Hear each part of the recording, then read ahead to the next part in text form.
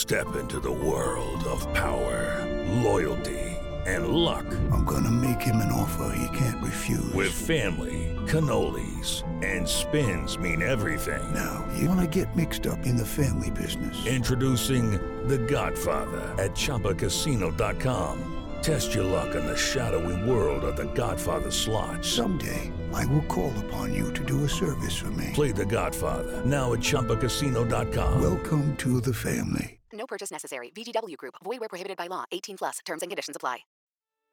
My name is Greg Jackson.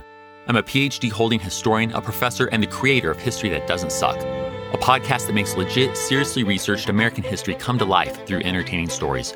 Join me for a chronological telling of the United States story, from the Revolution to fractious Civil War, tenacious inventors, brave reformers, and more. With more than 100 episodes, you can already binge listen your way from 1776 to the early 20th century.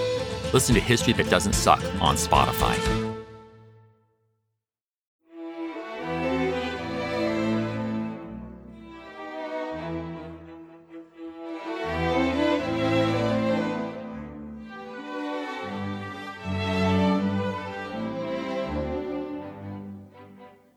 Welcome to Pax Britannica.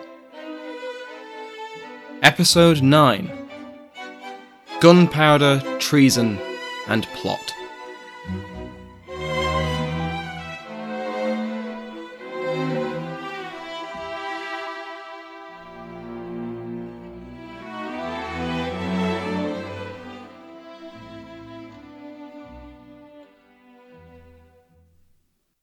Welcome back to Pax Britannica. Last week, we heard about James's accession to the throne of England and Ireland, the differences between his governing style and his predecessors, his policy in establishing peace in Ireland and with Spain, and his first fruitless attempts to bring England and Scotland into a closer political union. That last topic will continue in this episode, and likely every episode until the death of James, as while he gradually stops pushing union quite so hard, his desire to truly create a Kingdom of Great Britain never really goes away. As we covered last week, James's accession was remarkably peaceful. Elizabeth, despite never marrying or having a child, had managed to complete the most important job of any monarch, providing for the succession. It is a testament to everyone involved in both England and Scotland that the succession was as smooth as it was. But that's not to say it went off perfectly. In June 1603, while James was making his way to London from Edinburgh, plots against his person were already afoot. Two plots emerged in the summer of 1603. The main plot, seemingly an attempt to replace James with his cousin Arabella, and the by-plot, a plot that would not seem out of place in Scotland. We will cover the by-plot first, as it came to light first, and had much more forthcoming conspirators. The main aim of the plot was simple: capture the king, take him to the Tower of London, and present their demands. Like I said, a plot that James would recognise from personal experience in Scotland. Their demands were the toleration of Catholics, the control over several strongholds, the prosecution of several ministers, including Robert Cecil, a pardon for their actions, and the granting of hostages to ensure the king's good behaviour. So not much then. The instigator of the plot appears to have been a man by the name of William Watson, a man known to the king, who had travelled to Edinburgh in the months before the death of Elizabeth. Watson was a Catholic, but hated the Spanish, and he had been granted an audience with James, where he pledged his loyalty to the Stuarts and begged for Catholic toleration once he became king. James and his court offered vague, but apparently very promising assurances, and Watson returned south convinced that the future king would be a strong ally and friend to his Catholic subjects. For this reason, when James was proclaimed king in March, Watson appears to have expected immediate declarations of toleration, which was naturally not forthcoming. Some historians, such as Dr. Mark Nichols of Cambridge, describes Watson as mentally unwell, or at the very least paranoid. He was certainly concerned about the Jesuits, the Society of Jesus, that had arose following the Reformation, and he was a prolific writer on their plots and the danger they posed to the Kingdom of England. Nichols suggested that it was this paranoia of a Jesuit conspiracy against James that motivated him to launch his own conspiracy.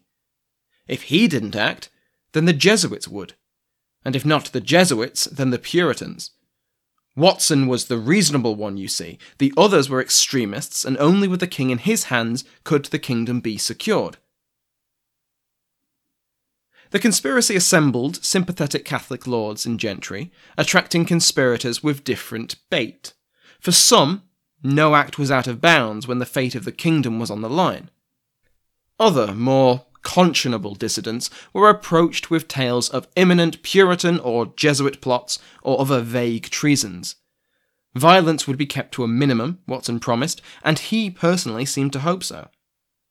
Some of the king's councillors, the ones at fault, might have to lose their heads in order for the conspirators to keep theirs, and there would undoubtedly be bloodshed in actually seizing the king.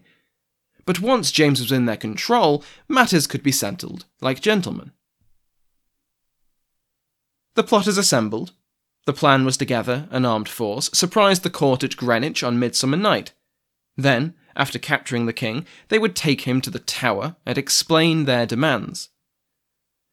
Watson held out the hope that James, as a man known to be fond of polemics and theological ponderings, could be converted to Catholicism during his enforced sabbatical. Sadly for Watson, the planned seizure of the royal person was thwarted by the withdrawal from the plot of Lord Grey of Wilton. Grey was a charismatic military man and was expected to bring the required muscle. However, he also greatly distrusted Watson, and at the last minute backed out of the agreed plan, although he did not give up on conspiring against James. Further hampering the Midsummer Plan was the court's sudden decision to move. Lacking the expected military support, and the king's location no longer as expected, Watson fled London. In his wake, his fellow conspirators were rounded up and arrested, and Watson would remain at large until August. On the 15th of November, 1603, 7 plotters were on trial in Winchester for treason. All pled not guilty, but by the end of the day, all but one were convicted and sentenced to the traitor's death, to be hanged, drawn, and quartered. But only 3 men would actually face this fate in the end. How did the plot fall apart? Well, someone had talked. Someone always talks. The talker in this case was Anthony Copley, the son of a prominent Catholic exile. A poet and a writer, Copley had joined the conspiracy with enthusiasm, but the expected violence necessary in carrying out the plot made him uneasy. Copley approached his sister and the Catholic archpriest George Blackwell, explaining the plan to both and asking for their advice. Both immediately reported what they'd learned, with instructions to inform the court, and Copley's arrest was ordered. He was in the Tower by the 9th of July. Now in custody, Copley spilled the beans. All of the beans, every single bean he could find, he spilled. He named Watson and Grey and everyone else he could think of. He knew parts of the main plot as well, and confessed what he could. He explained the planned assaults on the court and on the Tower, and other royal strongholds. Throughout July, he recounted conversations he'd had with Watson and other conspirators, pausing only as the coronation took place. The forthcoming nature of these confessions might suggest that Copley was being coerced in some way. Torture was allowed in cases of treason, after all.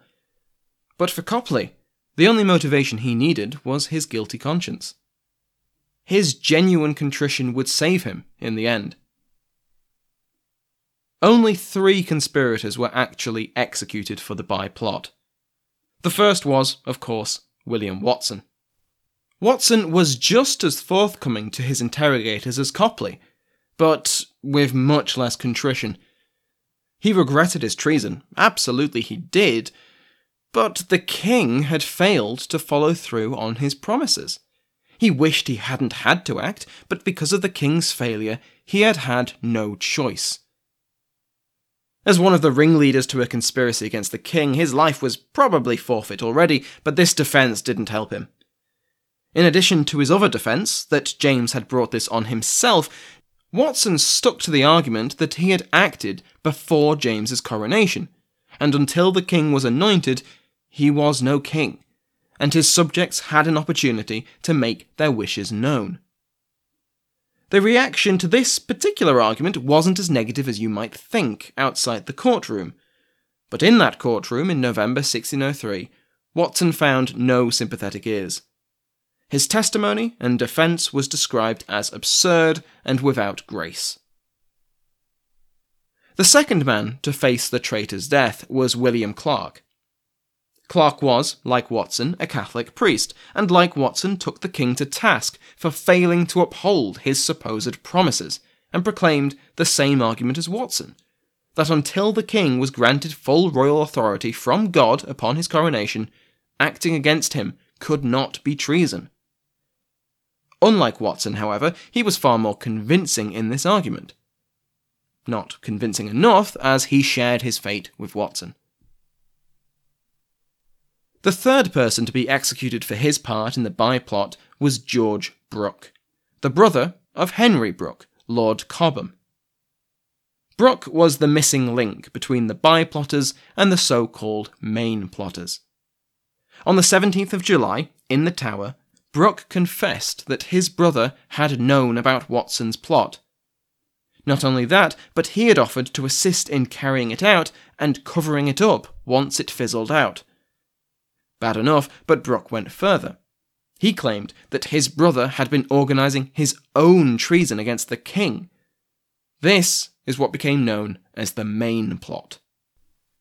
In the view of Nichols, Brooke's defence was one of the strongest offered.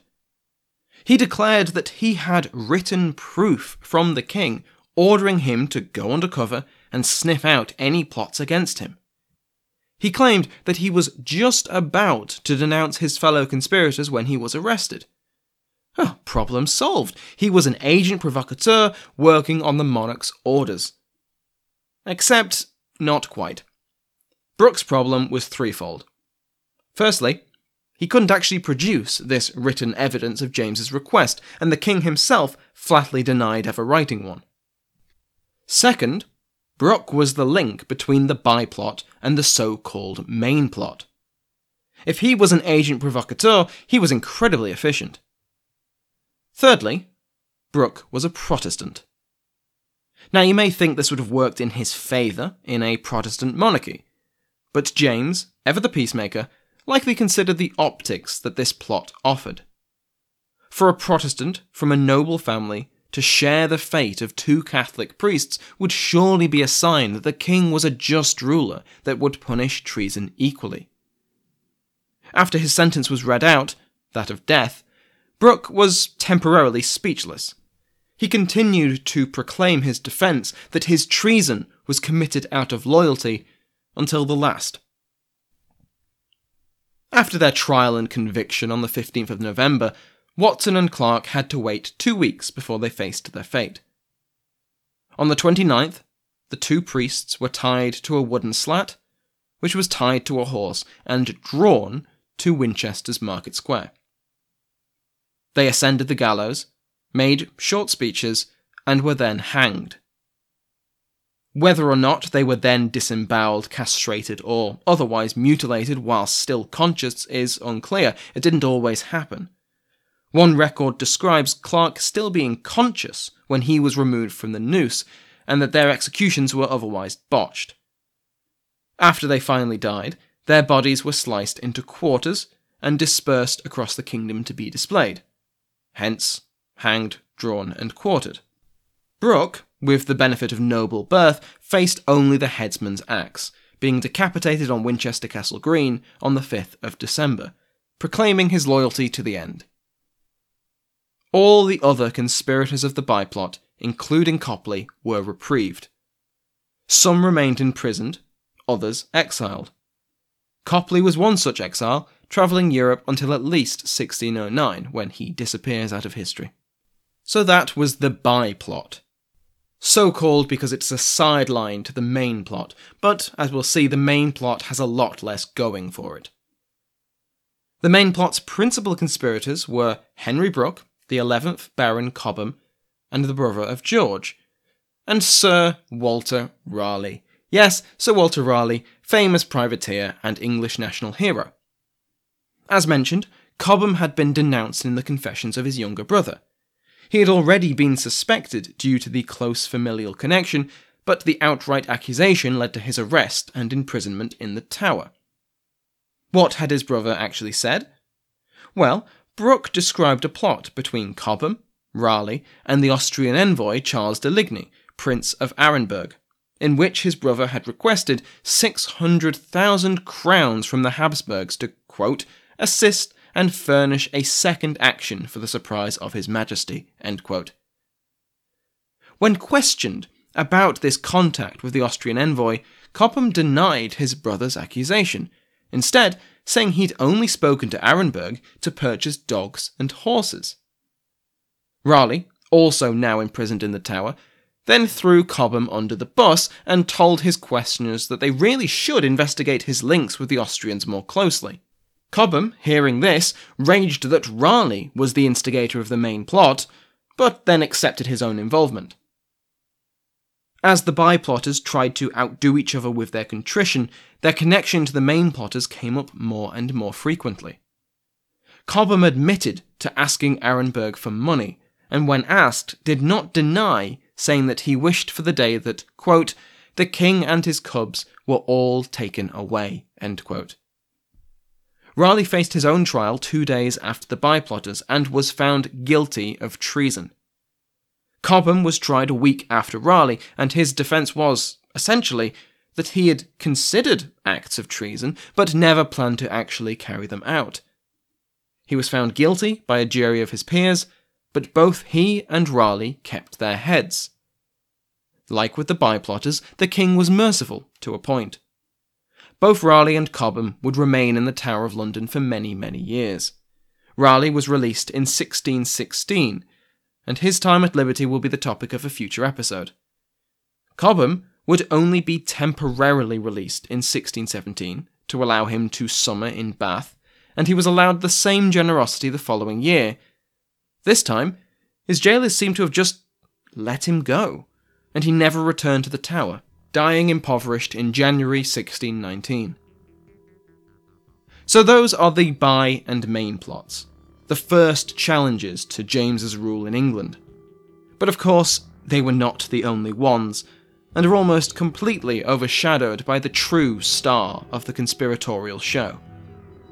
In fact, I'd go so far as to say that the 1605 conspiracy against King James is possibly the most famous event of his reign, at least in British popular culture.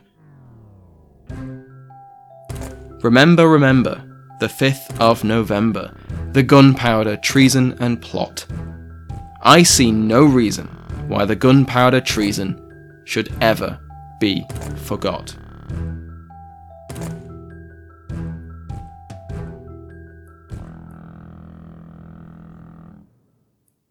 Lucky Land Casino, asking people, what's the weirdest place you've gotten lucky? Lucky? In line at the deli, I guess? Aha, in my dentist's office.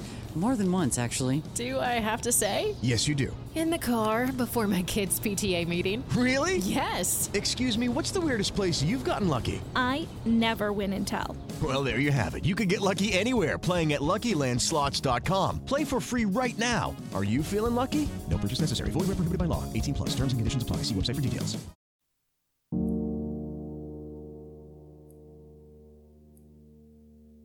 Despite his name becoming a byword for treason, Guy Fawkes was not the originator of the plan to assassinate the king and his parliament. That dubious honour goes to Robert Catesby, the son of a Northamptonshire knight and a veteran conspirator. He had joined the Earl of Essex's failed uprising in 1601, but escaped with his head after a short imprisonment and a large fine. Upon Elizabeth's death in 1603, Catesby and a number of other known dissidents were preemptively arrested, just in case. The government's suspicions appear to have been well-founded. Catesby had been among those who had approached the Spanish crown to request an invasion in support of English Catholics. After his release, Catesby returned to his sedition. Nichols, who is again our main source on these Jacobean plotters, suspects that Catesby had decided on a scheme to use gunpowder to kill the leading men of the kingdom by early 1604. Any hope of religious toleration from the new king was firmly dead if Catesby even expected it at all. By this time, in 1604, Catesby had brought together the core of Catholic dissidents. Thomas Percy, the cousin of the Earl of Northumberland, Christopher and John Wright, brothers and friends of Catesby, and Catesby's cousin, Thomas Winter. It was Winter that would bring the face of the plot into the conspiracy, travelling to the Spanish Netherlands and recruiting a talented ensign, one Guy Fawkes. Fawkes had been born into a Protestant family, but after the death of his father, his mother married into a staunchly Catholic family. It appears that it was this connection that led to his conversion, and it was this faith that led Fawkes to the continent in 1592. He enlisted with the Spanish armies and made a name for himself as a particularly brave soldier at the Siege of Calais in 1596. He was a particularly talented sapper, or combat engineer, who was in charge of undermining fortifications.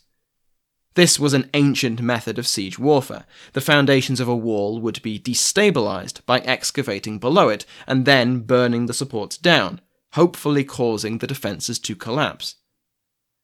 The advent of explosive powder added a new element to the mix. Instead of just relying on gravity, gunpowder could be placed below the foundations to add an extra kick. Known to the conspirators by reputation as a brave, stalwart, and zealous Catholic with years of experience with explosives, Fawkes was an obvious choice for Catesby's plot. By May 1604, Fawkes was back in England for the first time in more than a decade, and brought into Catesby's confidence. The plan was, on the face of it, quite simple. Percy rented a property neighbouring the seat of the House of Lords. The conspirators would tunnel through the cellar of this property into the undercroft of the palace.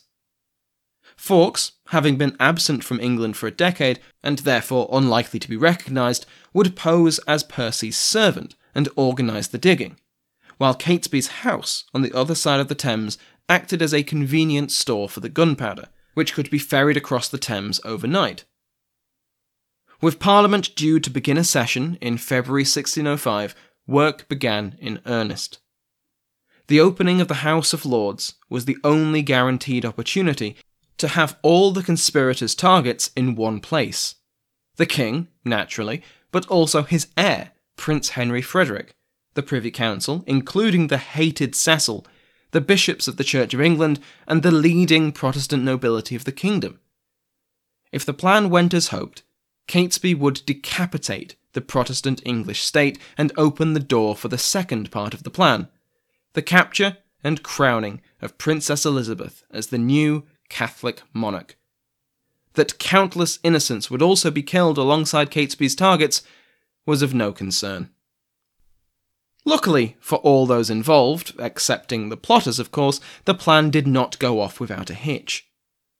The Anglo-Scottish Commission that James established last week to decide how to best integrate the two kingdoms, well, they took up residence in Percy's rented building in the autumn of 1604. Noisily digging a treason tunnel beneath the feet of several royal commissioners was somewhat difficult, and so the work was delayed until December. By Christmas Eve, they had reached the wall of the palace's undercroft, only to learn that Parliament's opening had been delayed once again due to plague, and the work was suspended.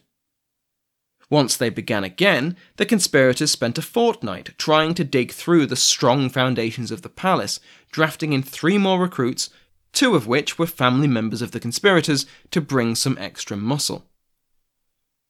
All this work was for naught, however, when it was learned that a coal merchant who had resided in a chamber within the House of Lords itself was moving out. Percy arranged to buy the lease, and the mine was abandoned. With access to the palace itself, there was no need for a tunnel. As they waited for Parliament to open, the plotters dispersed. Fawkes returned to Flanders, preparing the political ground for their success by explaining their plans to local allies to spread after the fact. Catesby attempted to secure further financial support. He was nearly bankrupt, and Percy could not pay for everything. 3 more men, all wealthy, were sworn to secrecy and then brought into the circle. These 3 were not overly keen, with one, Francis Tresham, offering Catesby a small fortune if he called off the plot, which Catesby accepted and made a vague promise to do so. As the proposed October opening of Parliament approached, Fawkes and Winter returned to London with fresh barrels of gunpowder, out of a fear that the delay might have reduced the prepared powder's potency. Once again, the opening of Parliament was delayed, but only for a month this time. The ceremony, where king, bishops and lords would all be present, would take place on the 5th of November, 1605. By the end of October, it was learnt that Prince Henry would not be attending, and Catesby began planning his capture, but no preparations were made. All was set for the master stroke that would herald the return of England, Scotland and Ireland into the Catholic fold. In one explosive moment, after 2 years of scheming, preparation and digging, Catesby would be triumphant. And then someone talked. Someone always talks. My lord, out of the love I bear to some of your friends, I have a care of your preservation. Therefore I would advise you, as you tender your life, to devise some excuse to shift your attendance at this Parliament. For God and man hath concurred to punish the wickedness of this time. And think not slightly of this advertisement, but retire yourself into your country where you may expect the event in safety. For though there be no appearance of any stir, yet I say they shall receive a terrible blow this Parliament, and yet they shall not see who hurts them. That is an excerpt from a letter sent to William Parker, 4th Baron Monteagle. Monteagle was a Catholic noble, and his involvement in the plot has been suspected ever since he rushed to court to reveal this letter. The conspirators, as commoners, were thought to require aristocratic support in their coup. Aside from the patronising attitude of society which expected any plot of this calibre to require a noble mastermind, direct aristocratic support would be vital in any post-explosion settlement. Princess Elizabeth would be but a child, and no commoner could be her regent after all. NQOCD.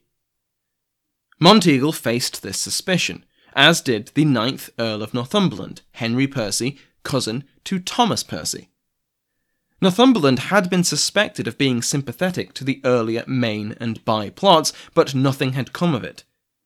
His familial relationship with one of the key conspirators of the Gunpowder Treason would reopen these old suspicions. Whoever wrote the Monteagle letter, be it a conspirator concerned about losing such a close ally, or Monteagle himself, feeling cold feet and seeking a valiant escape from a plot he was involved in, Monteagle presented it to the court on the 27th of October. Winter learnt of this from a friend in the Lord's household and confronted Catesby, telling him that the game was up. Catesby, whether from confidence or religious conviction, sent Fawkes to check on the gunpowder. Fawkes did so, and reported back that nothing had been disturbed. Hoping against hope that the letter would not be taken seriously at court, the conspirators continued to prepare for the big day. On the 1st of November, they met with Tresham, accused the clearly unwilling member of the plot of sending the letter, which he denied. The plotters rapidly began to lose heart, with the exception of Catesby, Fawkes and Percy, who had returned from the north. Percy, brash as ever, demanded they see it through, and the next day, on the 4th of November, he met with his cousin, the Earl of Northumberland, and reported back that the wheels of government were still turning. The opening of Parliament was still on schedule.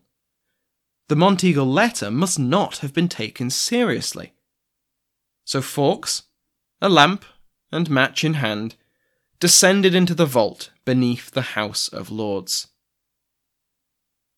Except the letter had been taken seriously. The day that Fawkes entered the vault, the Earl of Suffolk undertook his traditional inspection of the House of Lords, accompanied by Lord Monteagle, but with more scrutiny than usual. After checking the main chambers, the party searched the basements and vaults beneath, where they found a man sitting in a vault next to some firewood. A very large amount of firewood, actually. Suffolk asked who the man was, and who owned all this firewood. The man gave his name as John Johnson, and named Thomas Percy as his master and the owner of the vault and the firewood. Apparently satisfied with this answer, Suffolk and friends left the palace and returned to court. Then, Monteagle pointed out how odd it was that Percy, who he had known for years, had never mentioned owning a vault in Westminster. How strange. Oh, and he's a Catholic, did I mention that?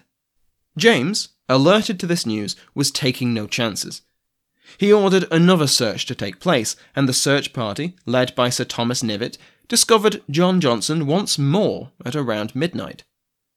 Suspicious that this man was still here, and dressed in travelling clothes, Knivet had Mr. Johnson arrested and ordered the firewood moved. Hidden beneath the timber were 36 barrels of gunpowder, almost a ton of explosives that would not look out of place on a battlefield. When writing this episode, I vaguely remembered a documentary I watched years ago, where a team built a replica of the House of Lords and filled it with the quantity of gunpowder that the plotters had placed. Now, this was a documentary meant to entertain, so I can't speak to the accuracy of it, but having looked it up, the calculations are believable. It is estimated that, had the plot unfolded as planned, the explosion would have utterly destroyed the House of Lords, killing everyone inside and within 100 metres, and scattering their remains across London. Again, this was a fun documentary and not hard scholarship, but it's hard to believe that anyone at the opening ceremony would have survived.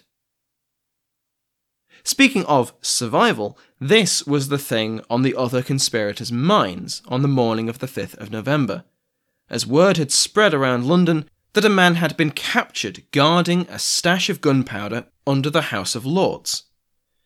Catesby and the other ringleaders fled north, arming themselves with pistols before taking shelter at Dunchurch.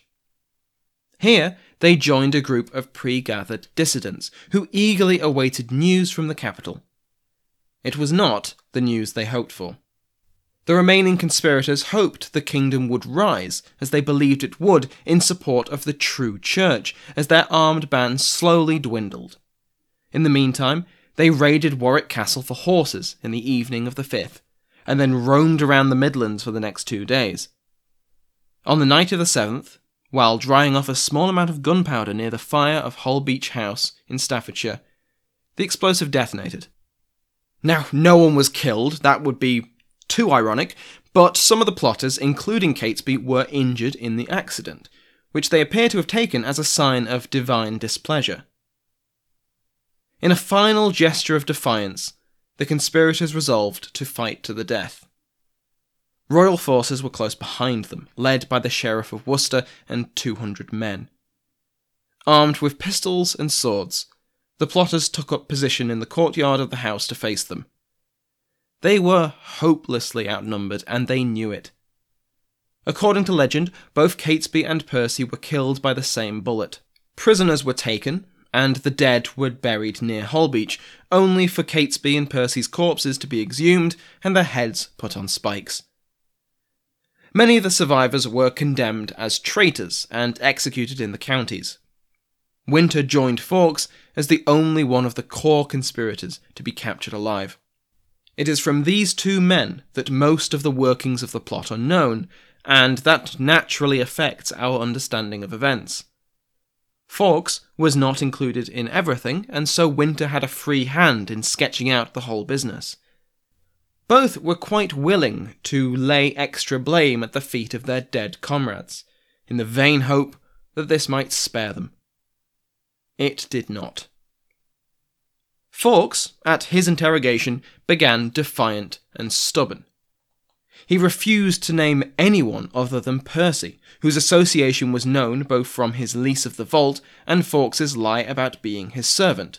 He admitted to spending time in Flanders, but when asked why, he said, quote, "to see the country and to pass away the time," end quote. He was quite happy to express his negative opinions of Scots, and to tell the king, apparently to his face, how much he wished the plot had successfully killed him and all the Scots in his court. He only revealed his name 2 days after his capture, and his personal belongings were searched, revealing correspondence that gave his surname. News of the capture of Winter and the death of the other conspirators affected Fawkes' experience. While the conspirators were at large, attempting to raise rebellion, the court sanctioned the use of torture on this mysterious John Johnson. Once they were put down, and Winter was en route to the Tower, the use of torture was abandoned. There was no need anymore. There was no direct emergency. The government had things under control. Fawkes, Winter, and 6 others were brought to trial in Westminster Hall in January 1606. While all but one pled not guilty, this was over minor disagreements in the charges. Everyone knew they had committed treason. The court knew they were guilty, the plotters knew they would die. On the 30th of January, 4 of those condemned faced the traitor's death in St. Paul's churchyard.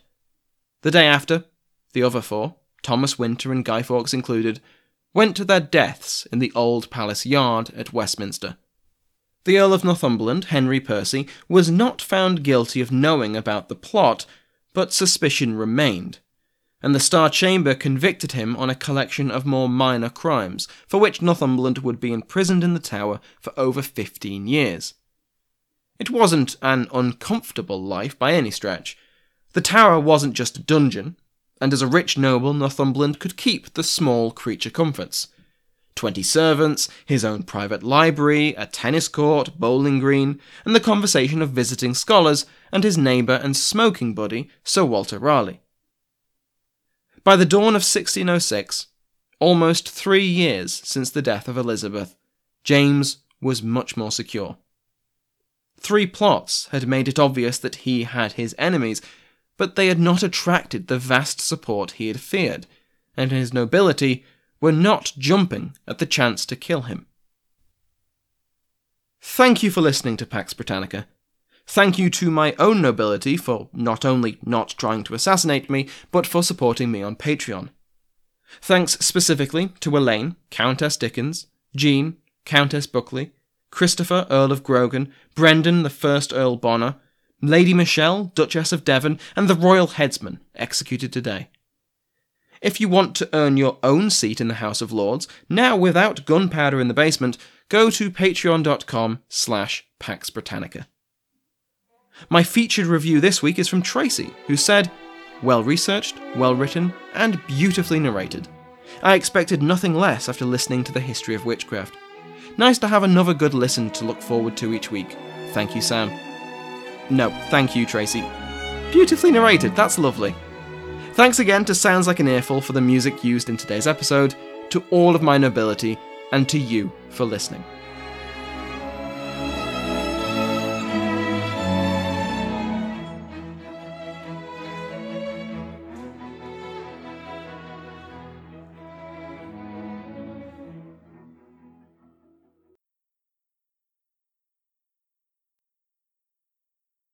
Judy was boring. Hello. Then Judy discovered ChumbaCasino.com. It's my little escape. Now Judy's the life of the party. Oh, baby, mama's bringing home the bacon. Whoa, take it easy, Judy.